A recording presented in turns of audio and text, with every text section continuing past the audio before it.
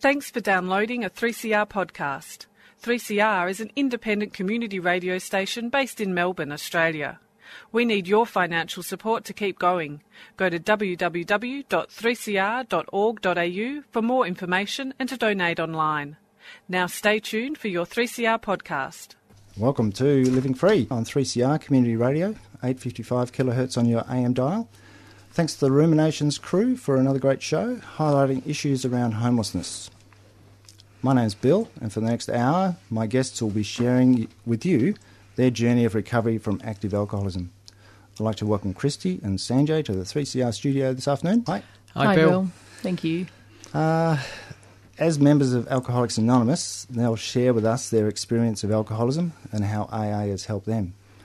Now, we usually start, Sanjay, with how it all began for you. Yeah. So how did you get into drinking? Yes. Well, look, it all started when I was about 15. I went on a school trip and to feel part of the gang, we went to the local pub. It was underage, but that's what we wanted to do. And I took a drink and I loved the effect.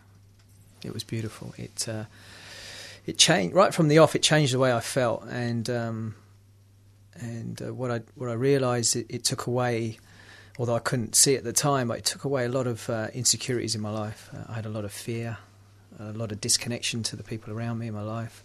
My dad drank, and he drank heavily, and I vowed that I wouldn't become like him, but I liked the drinking, and it set me off. Yeah. Yeah. So it changed everything. Yeah. So did it make you feel like a different person? Absolutely. Yeah. Absolutely, and it really did sort of bring me out of my shell. I could do things which I could never do for myself, which is one of the sayings that I heard early days, and that's so true. I was the cash cow, and I was able to talk to people, I was able to chat to girls, I was able to create a different person, and I loved it. Yeah, I love the I've heard effect it feels like all the loose screws are tightened. That Absolutely. For once you're together. Yeah. Yeah, I felt connected. I felt present because I was never present. So you also grew up in an alcoholic home? Absolutely, yeah. So my earliest memories were that I was 5 or 6 when I first really noticed that Dad used to come home and was different.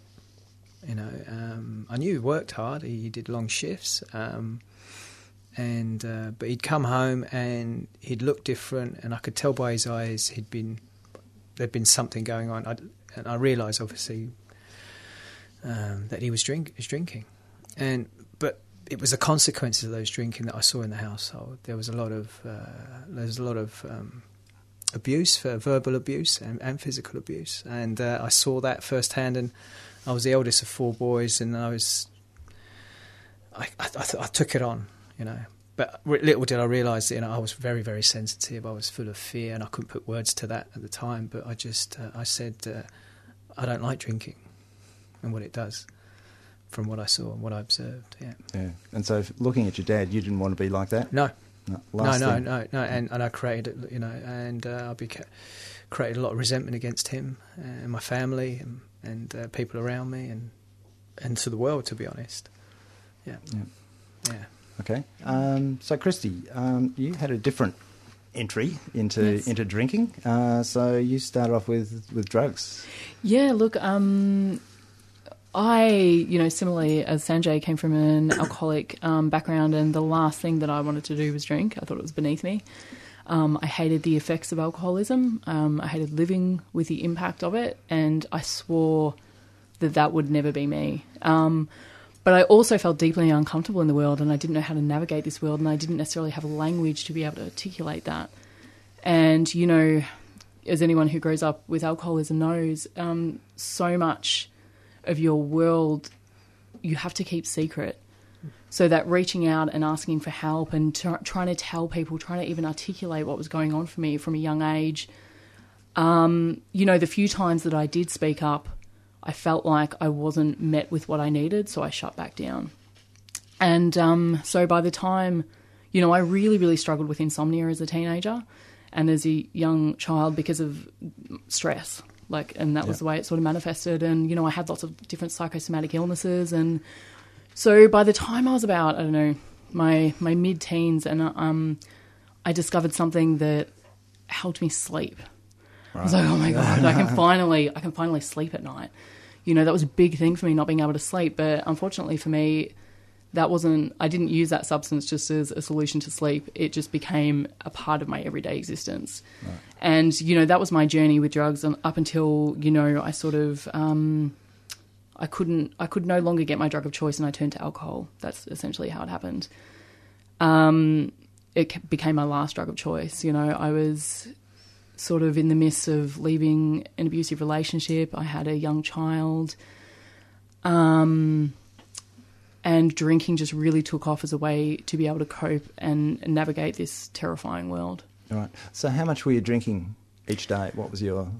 Oh, at that stage, there was no grace period with my drinking. It wasn't like I was going out for a few drinks and it was, a bit of fun of at night time, a way to relieve pressure. It was first thing in the morning till I could pass out at the end of the day. And not first thing in the morning. I would try my best to put off my first drink of the day, and if I could get to, say, 2:00 in the afternoon, then all the energy that I could muster would be spent trying to put off that drink until that time. And that was absolutely exhausting. So I couldn't do that every day, and I couldn't do that and be present for anyone, So sometimes just to relieve the obsession, the thinking about it, I would start earlier.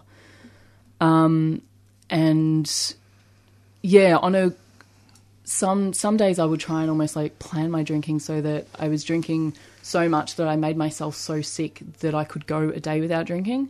And that next day would always be waking up sober, it was just so different. But I'd keep trying for that. I'm maybe I've just got to make myself really sick and I'll get sick of it.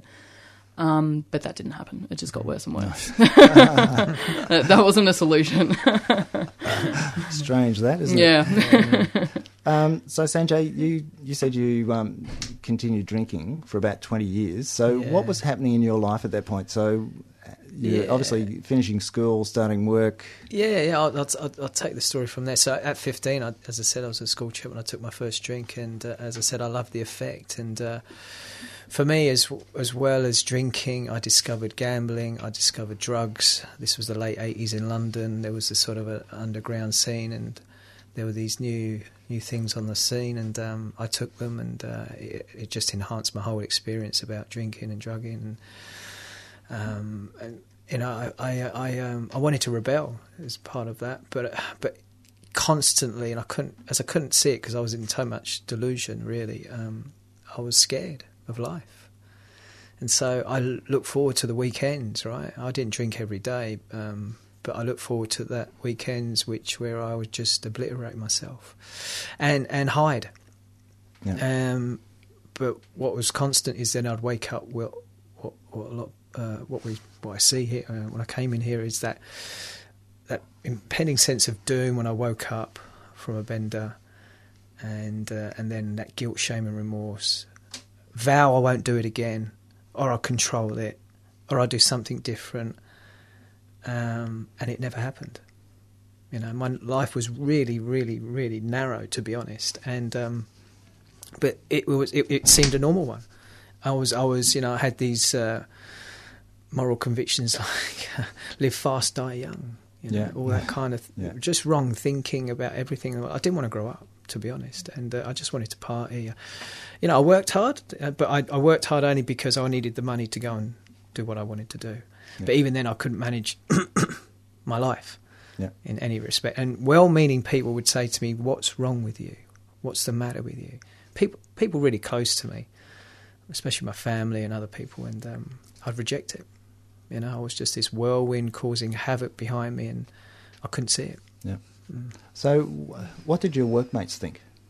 Well, see, they wouldn't know because what I was great at is being this chameleon and acting in a certain fashion in different groups. Right, yeah. In our recovery process from Alcoholics Anonymous, there's a great passage in the basic text where it talks about I'm the actor on the stage, and I was. Yeah. So you would never get to know me. No. Yeah. My work colleagues wouldn't get to know the real me. I really identify with becoming that Dr. Jekyll, Mr. Hyde character. Right, okay. Yeah. Yes. Yeah. So you did that. You drank progressively through your 20s. 20s, yeah. So as I said, late teens. So in those times, when you're late teens, early 20s, you can disguise it very, very well in that environment with your peer groups, right? But you get into your mid 20s and late 20s, and I knew for a long time there was something wrong. I couldn't put my finger on it. Yeah. Because all this other thing in my life was unmanageable. I couldn't control my finances. I couldn't control relationships. I was having this feeling of depression. I was full of fear. I felt this separateness, this disconnection constantly. And and I went to doctors and psychiatrists and counsellors and other people, and they couldn't really diagnose anything either or help me, because I'd always pick up. Oh, plus you probably wouldn't tell them what was really happening. And you're absolutely spot on, Bill, because I was a professional liar. Yeah. I lied and cheated and manipulated my way to get what I wanted to do. Yeah. And I couldn't see it. And so, yeah, that's what happened through my 20s, and then in the end, it stops working. And so no matter how much I'm doing, it's not working anymore. So I'm still got all these isms, as I call them, and it's getting into a dark place then. Yeah. Right. Okay. So, Christy, so you've found yourself in a pretty terrible situation where your drinking is becoming unbearable, but you didn't really think that you could stop drinking. No, I was caught in what it describes in the big book as the jumping off place. It's that place of being not wanting to continue drinking because I could see how destructive it was and that it had taken over my life, but not being able to envision my life without it. The thought of having to wake up every day and try not to use or drink, it was inconceivable to me by that point. Like, I had no power of choice. The power of choice had completely gone. And it was a really terrifying place to be, because from that point on, it all seemed completely hopeless. And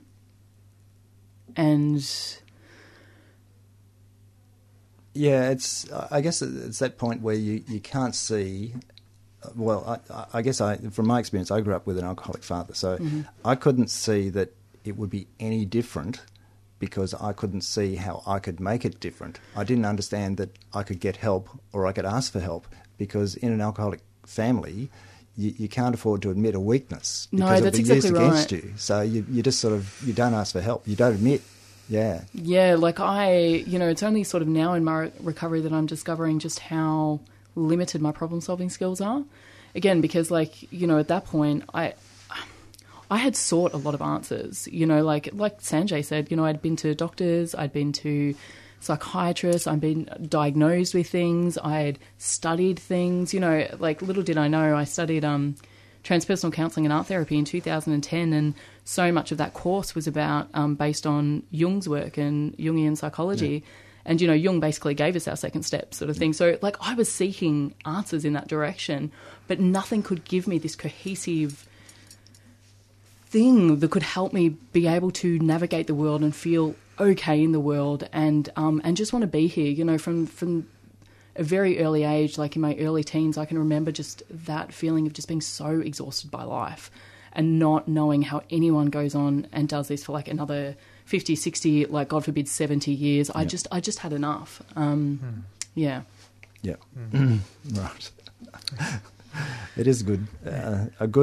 It's good to be able to put it into perspective as to how terrible it was and what the outlook on life is just so bad. It's just this tunnel that just gets worse and worse. Yeah. And you just can't ever see it changing because you're just focused on such a narrow part of life. Yeah. And, drinking and using was my solution to be able to cope with life. And what was I going to do if you took away my solution?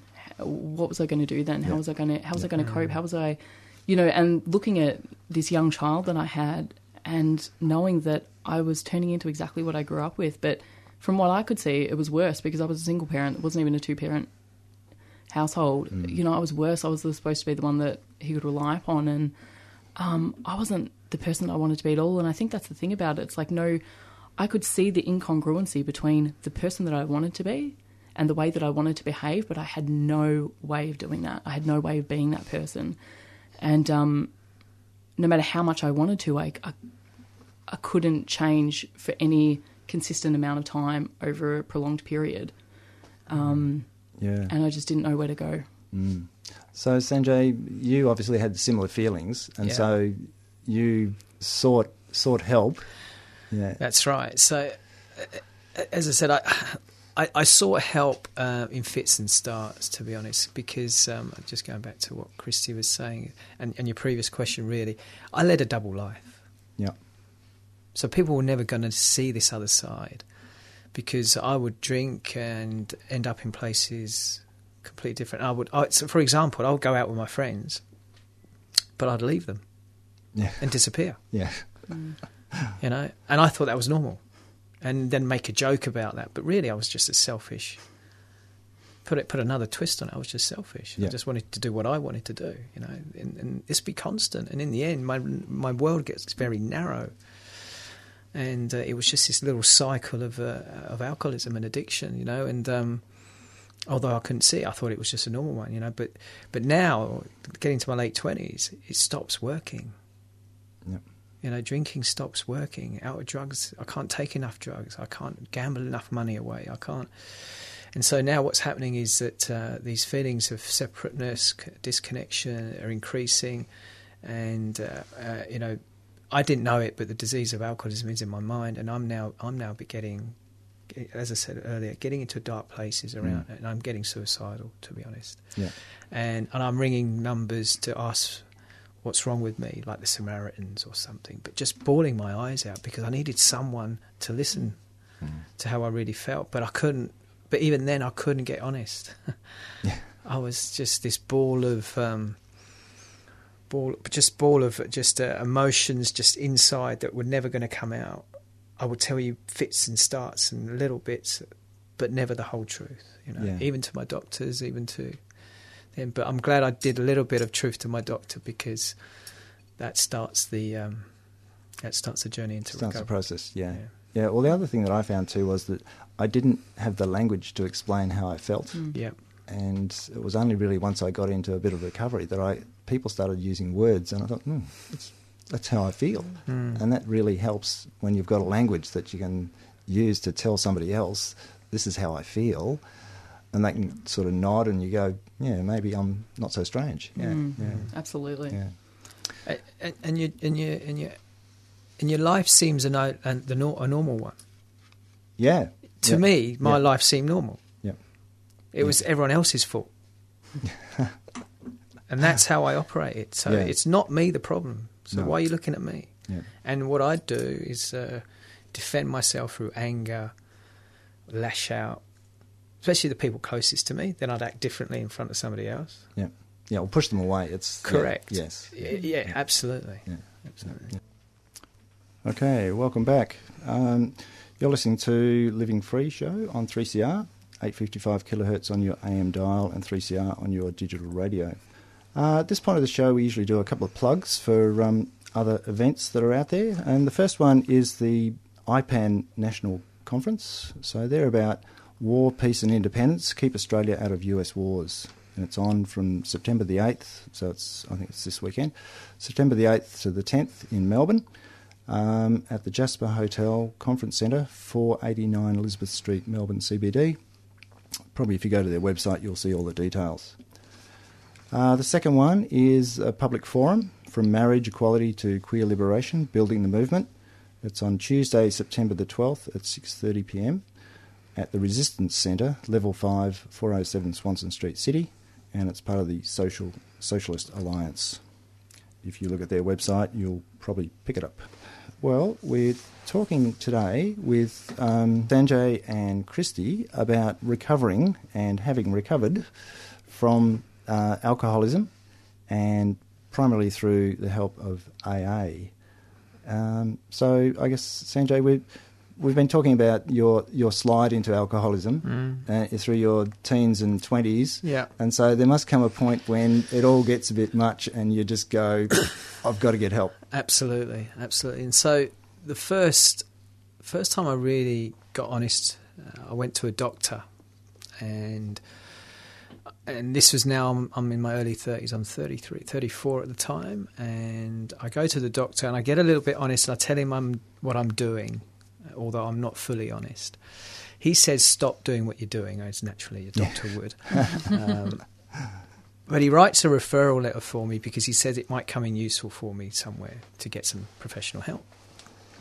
So I take that letter and I go home, and this is where I don't believe in coincidences anymore. There's the universe now, which I believe in, was guiding me into AA, and I went home, and I was clinging on to my job at the time, and through work I had some health insurance, and I flicked through one of their booklets, and there was a because I'm from London, if you don't understand my accent, but there was a well-known rehab called the Priory Hospital in North London, and I saw it in the back of this booklet through health insurance that I had through work, and I went, that's a bit of me, because I knew that's where these celebrities and these other people were they go in for 28 days. That's what I used to read in the papers, and I thought, maybe that's what I need. Anyway, I rang the hospital, and my story is that I was just going to mention that I had depression or something, but the words that came out of my mouth when I rang the reception at that hospital was, I need to talk to someone about addiction. And the lady put me through to the psychiatrist there, and I went in the next week, and I took my referral letter with me, and my journey started from there, because he said something to me which just made me break down. He said, I remember this like yesterday, he said, I see a little boy. Yeah. And what we talked about earlier, that masks to the world, was shattered. And as soon as he said those words, I broke down and I cried, and I knew I was in the right place. And they wanted me to go in straight away, and I didn't go in straight away. And I did go in eventually on January the 13th, 2005, which is my sobriety date. So I've been a grateful recovered alcoholic since then, so I'm 12 and a half years sober. Wow, that's great. Yeah.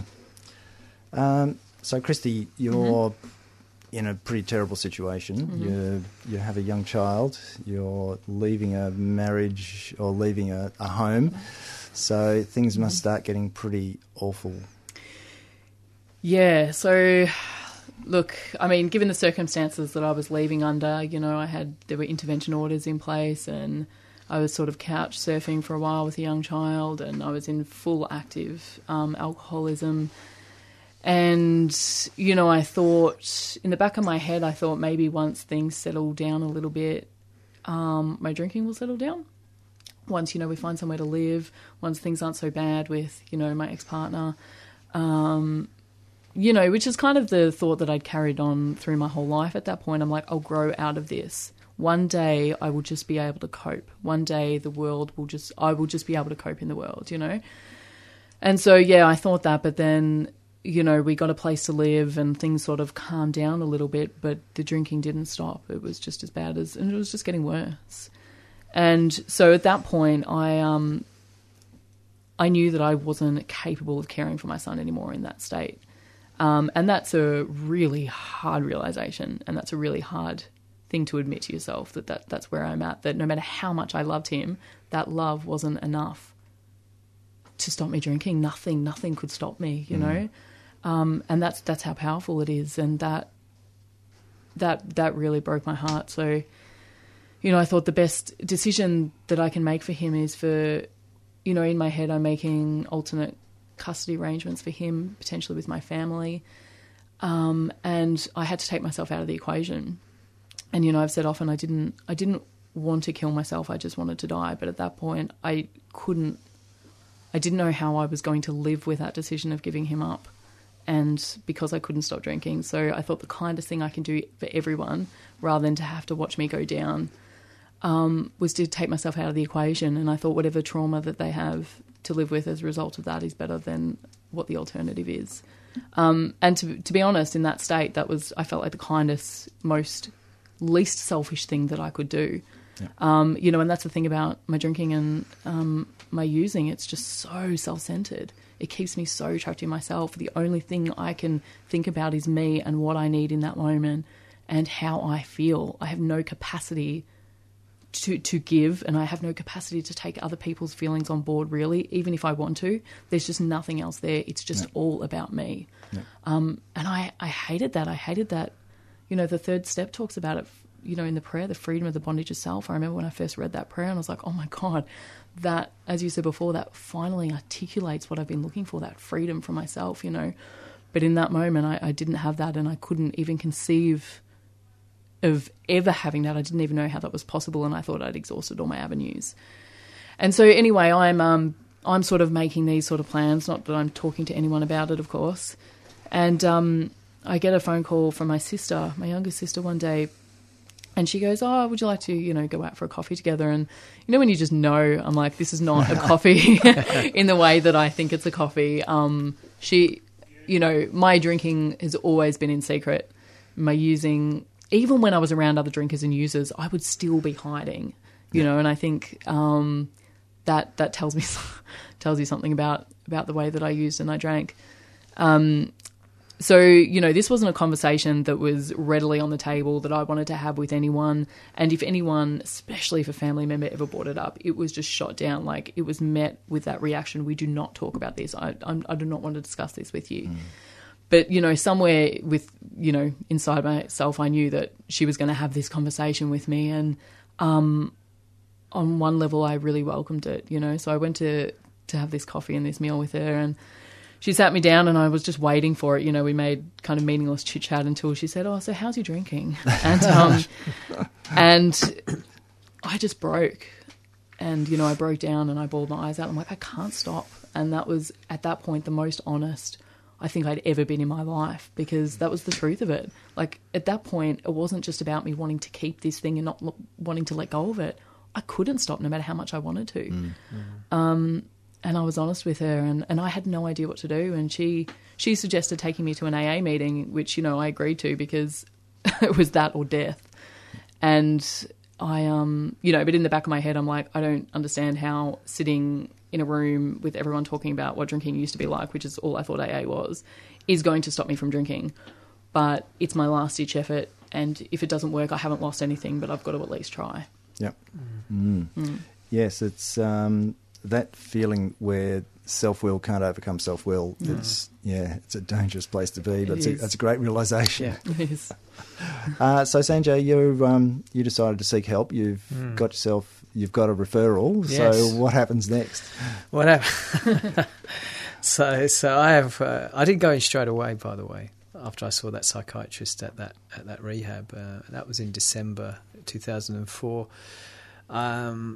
Because I had better things to do, to be honest. I thought at the time, and this fear of, I couldn't put words to it at the time, but it was just fear of embarking on something and to change what I was doing.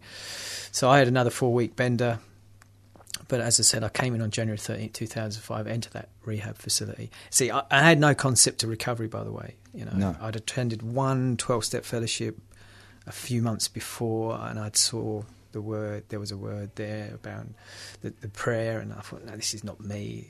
How's this going to help? Anyway, so I had no concept. I thought the recovery in 28 days at that rehab, they were going to teach me how to drink and do things normally. Yeah, be normal. And control it. And give me a pill or give me some kind of tools to use, and off you go, polish me up, and away I go. Little did I realise that, and the first thing they said to me, Sanjay, you're very, very sick. And I hadn't come across that concept that alcoholism, that it was a disease. And the bell should have gone off because I was in the psych ward, which is dressed up as the addiction therapy unit, and it was a 28-day program. The windows only went so far. Yep. The door was unlocked. These were little clues I should have picked up on, but I didn't.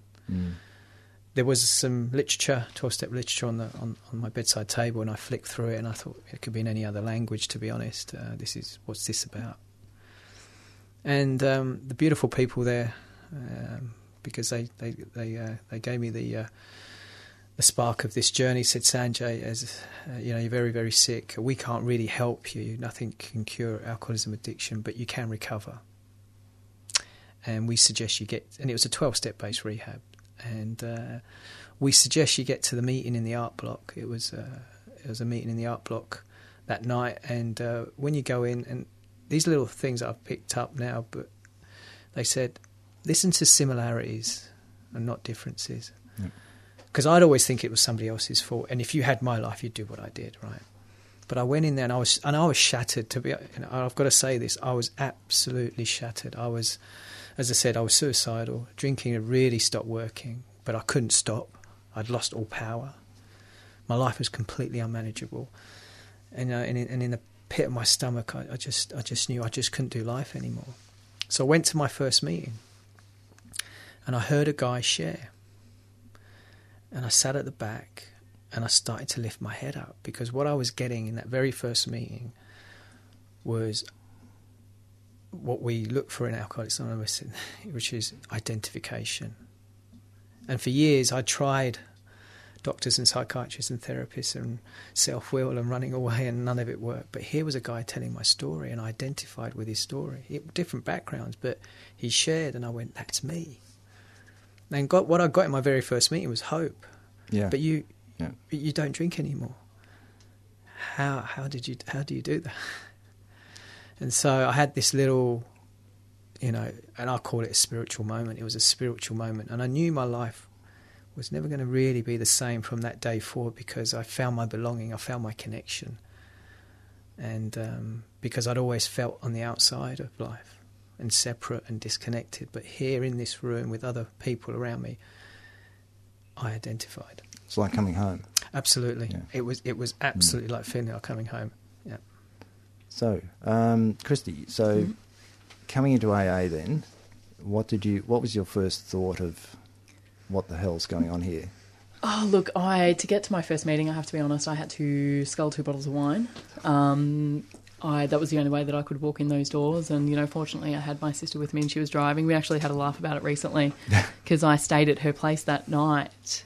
She took me and I was in the bedroom for ages thinking that she doesn't know what I'm doing, but I'm sculling wine. But she knew what I was doing.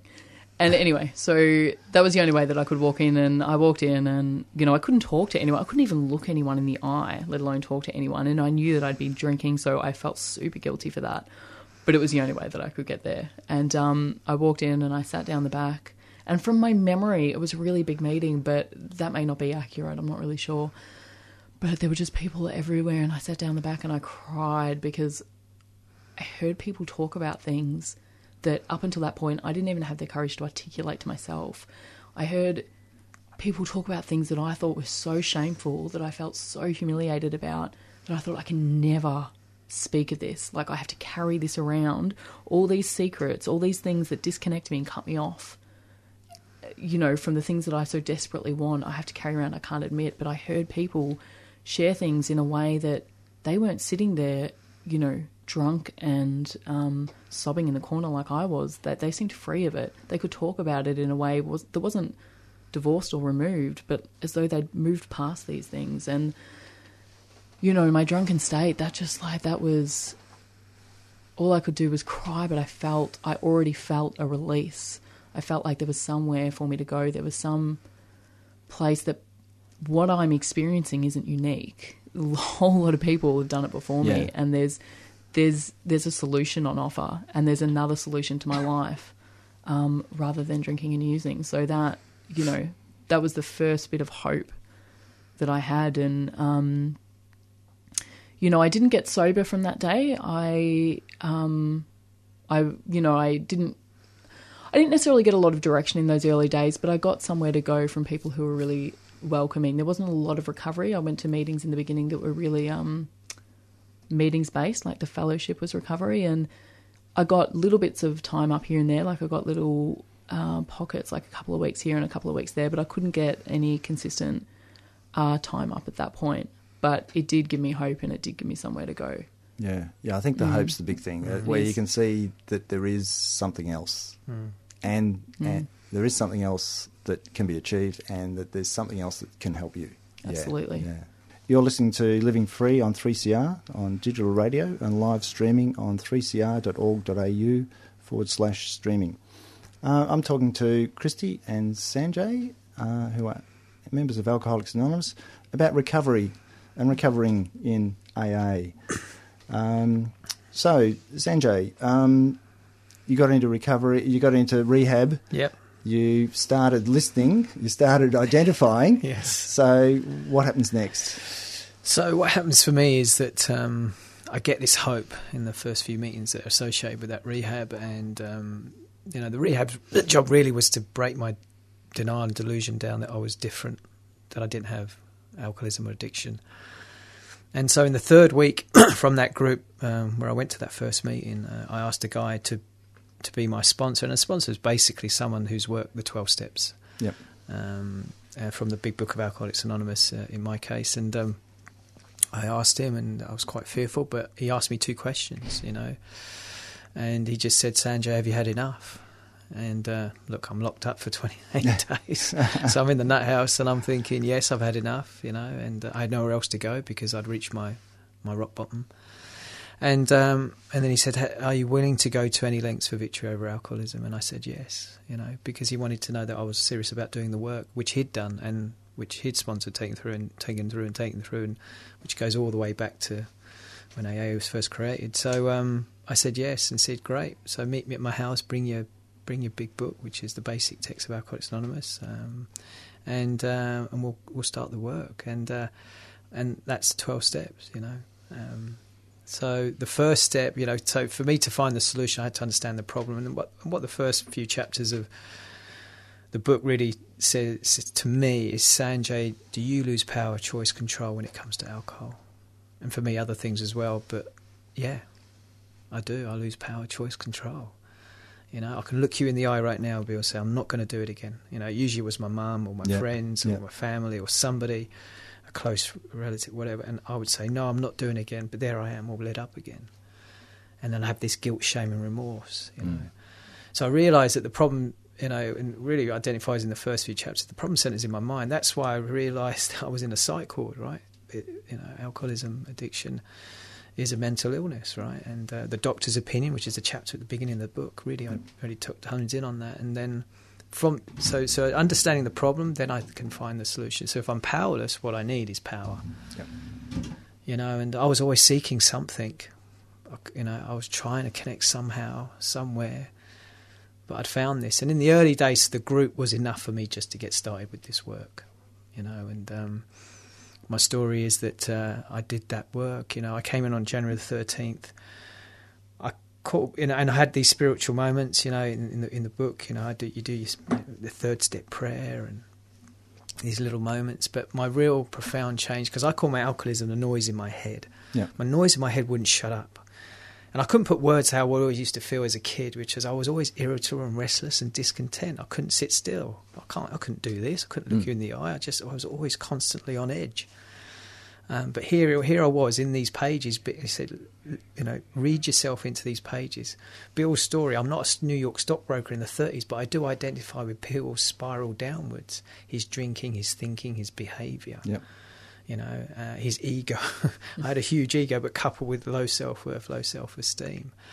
And then what happened for me was that I just shared some of my secrets with my sponsor, which is the Step 4-5 process, and I made that third step decision. And the only reason I'm doing this work is now to unblock myself from the new power source. As I said, in the early days for me, that was just the power of the group. But I went home and I did the work, and it was a Step 7 area, and I did the little prayer there, and the noise in my head stopped that day, Bill. And I felt this calm, peace take over me. It was a Sunday night. It was April the 3rd, 2005. So in about 3 months, I had this process done. And I rang a member who was a good close friend of mine. I said, Paul, the noise has stopped. And he said, welcome. Yep. Welcome, and it was my spiritual moment. And what I liked about AA was I'm choosing my own conception of higher power, spirituality. And for me, this is very much a spiritual program. Yeah. So that commenced my work in AA. Yeah. So were you able to reconcile with your father? Absolutely. Yeah. And so part of that process after that is that I'm going to go and make amends to the people that I'd hurt, especially the people closest to me. Yeah. To my mum, to my dad, to my brothers. Started to have to pay the money back. I robbed a lot of institutions because I needed to feed my addictions. But I got relief from that. And I remember I was told in the early days, Sanjay, how free do you want to be? This program's called Living Free. Yeah. and I wanted to be free. I didn't want to look over my shoulder anymore, because I caused a lot of destruction in my life. It was all of my own making. I couldn't see it because I used to think it was everyone else's fault, but it was all my own fault. And the way I operated in the world, I had these false convictions and false morals. But I was through this process able to reconcile. And for me, this is not about words, because my family had heard words before. Yeah, this was all about action, and then suiting up and showing up and doing what I'm saying I'm going to do. Yeah. Yeah. Carry through and follow it through, and grow up. To be honest, because I couldn't grow up. Yeah. So, Christy, so your entry into AA? So you've come in pretty much still drunk, and you've taken 6 months to try and sort yourself out. So, Sure. What was the turning point for you to getting serious? Look, I knew there was something in the rooms, but I knew what I was being fed wasn't what I needed to. I knew I needed something different. It's kind of hard to articulate, but Something more, yeah. Yeah, so look, I was seeking these answers out, and I wasn't necessarily getting in the meetings that I was going to, but I don't remember the chain of events necessarily, but somehow I got to a STEPS meeting, and I heard people discussing the steps and as a continuum, and that was the first time that I identified that the program of recovery is the steps, it's the work. The fellowship is secondary to that. And, as soon as I realised that, I was off. I was getting a sponsor. I wanted to get stuck into the work, and there were a lot of things that, things that happened in that time that prevented me from being able to go as fast as I wanted to, and I had to, change sponsors and all this, but I never lost that drive, and that willingness. Like, I had that willingness. Once I understood what I was supposed to do, that was it. I was off, and there was something about this work that just... I knew it was right for me, and I got so much out of it. And the more I went through it, the more the clutter was cleared, the more I got this connection to this thing that I had been longing for. And I still can't name it. I don't know what it is. All I know is when I'm connected to this power source, I am able to act in a way that I hitherto couldn't before. You know what I mean? Like, I am able to act. All of a sudden, I have a clarity. I'm act in line with my values, and it's not that I don't get scared about the decision that I'm making necessarily, or it's not that I don't feel fear or that I don't feel resentment or anything like that. It's just I have that, I do as the book tells me to do. I pause when agitated. I seek guidance. I have a sponsor, and I think what you're describing is confidence. Yeah. That for a start, you have confidence in yourself that you won't mess it up, and that you'll try to go through it. Yeah, absolutely. And I think that really means that a lot to people who have very low self-esteem. And I think coming out of an active alcoholic family, your confidence, you are put down and squashed down and everything for so long that you just have such little self-worth that you don't really think that you can do stuff. Definitely. Yeah. When I came into the rooms, I hated who I was. Like, I had such self-loathing. Yeah. I really... And this had been something that had been building up over my life, it'd be accumulating, and I didn't know how that was ever going to change. Like, as I said, previously, like, I'd sought counsellors and psychologists and medication and all this to try and change those internals, and to change the way that I felt and change the way that I felt about myself. And what I've discovered through this program and this program of action, like, I thought I had to change my feelings first. I thought that stuff had to change. But what I've discovered is through taking actions, bit by bit, over time, the way I feel about myself has just changed incrementally as a result. I haven't had to force anything. I haven't had to... overanalyze anything. It's just naturally happened as a result. I've acted my way into being a different person, and that's what I love about this, because the program is really clear, it's really concise, it's really simple, it's super easy to follow, and you follow that, and all of a sudden, like, the steps never change, but I change consistently as a result of doing them. I get constant growth. Yeah. And that's what I need. And all of a sudden, you know, like I'm not sitting in this place of perfection, like all of a sudden I can navigate the world without problems, you know.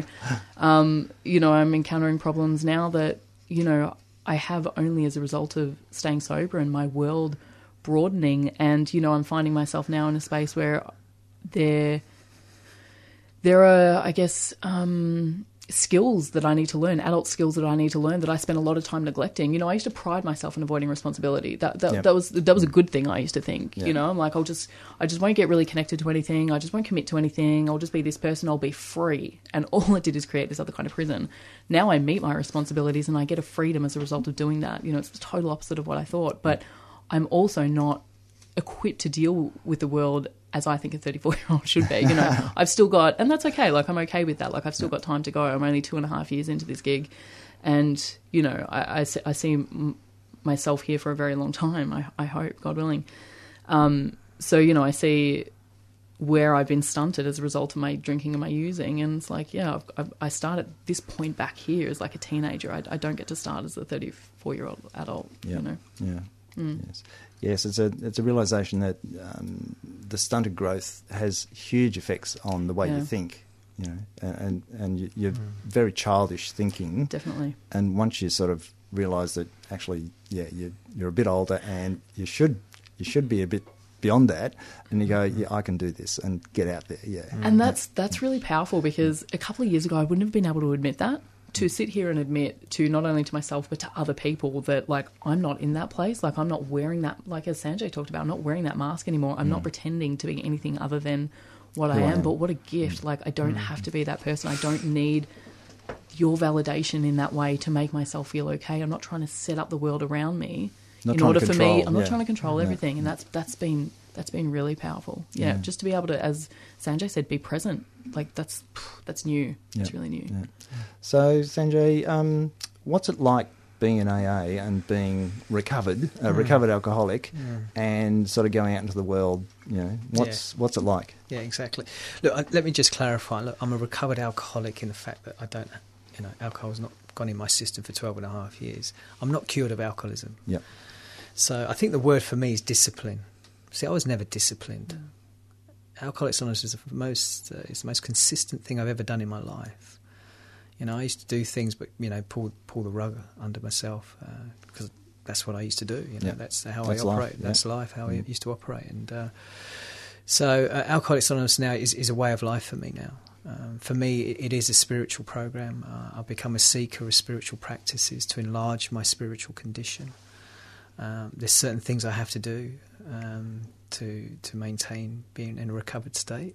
That's not to say that life doesn't come at me. Life's going to come at me, challenges and all, and the good stuff. I just have a set of tools now I can deal with whatever life brings me. You know, I've in the last 12.5 years, you know, I've moved to another country. After 2.5 years in recovery, you know, I fell in love and got married, and I moved here in 2007. Unfortunately, that marriage didn't last. We split up in 2012. But I have a beautiful daughter who's born here in Melbourne. She's now 8. Wow. You know, and, you know, she's never seen me drink or do any of that kind of stuff. But, you know, she has me as a father. You know, I never had any of this stuff. And it goes back to a well-known speaker I hear on the AA circuit when I was first around. And I love this saying, I have problems in areas I didn't have areas. Yeah. And I love that. Because when I'm complaining about something, I go, I had never had that area. No. With alcoholism addiction, I never had that area. So now I'm, you know, and it sort of brings me back to kind of, and I smile to myself. But I have a good group around me. I'm part of a men's group. We meet on a Wednesday and a Sunday. We focus on the program, which is based in the Big Book of Alcoholics Anonymous and other literature that we use. And I help people, you know. And the biggest gift that's given to me now is this transformation now of serving others. Yeah. The biggest thing now, which is really why I'm sitting here today. When I sat in my home group last night, and the guy next to me said, "Oh, they're looking for some speakers to go to a radio station to carry the message." And I, you know, the first thing I think is, yeah, I can do that. Yeah. You know, I never was able to think like that before, because it would be something I'd either had to be something for me, or I couldn't do it. I was just consumed with self. Yeah. But now, this transformation's happened because I've just followed a few simple rules to keep me in that spirit, and it's impacted all aspects of my life. I work in the corporate world, and it's very fast moving, everything else. But I've used these tools to help me in everything, and how to navigate life, warts and all. I try not to get too excited now, and I try not to get too depressed now. Yeah. I try. Yeah. I practice. It's all about a practice. I will make mistakes constantly, but these 12 steps allow me to sort of have a framework for living, which and it's a design for living. It says in our book, and look, the gifts for me is that I've been able to go and carry this message around the world. I've travelled a lot. I have a lot of gifts. And I just I pinch myself sometimes because this is not the life I envisaged for myself 12 and a half years ago, Christmas 2004, when I'm in the fetal position trying to kill myself. Yeah. I could never envisage this life that I have today. Yeah. This power source, I call it God, said, no, I've got a different plan for you. But I want you to do some work. I want you to help my kids. Okay, thanks. Okay, well, we're really up to nearly time. So if you think AA could help you, you can phone them on their helpline on 1300 222 222 or go online to aa.org.au. That's all we've got time for today, so I'd like to thank Christy and Sanjay for coming into the show at such short notice, as Sanjay just mentioned, to share their AA recovery experience with us. So thank you very much. Thank you for having us. Thank you. I hope you'll be able to join us again next week when we'll be talking for the first time this year about gambling addiction, and we'll be joined by a couple of members of Gamblers Anonymous.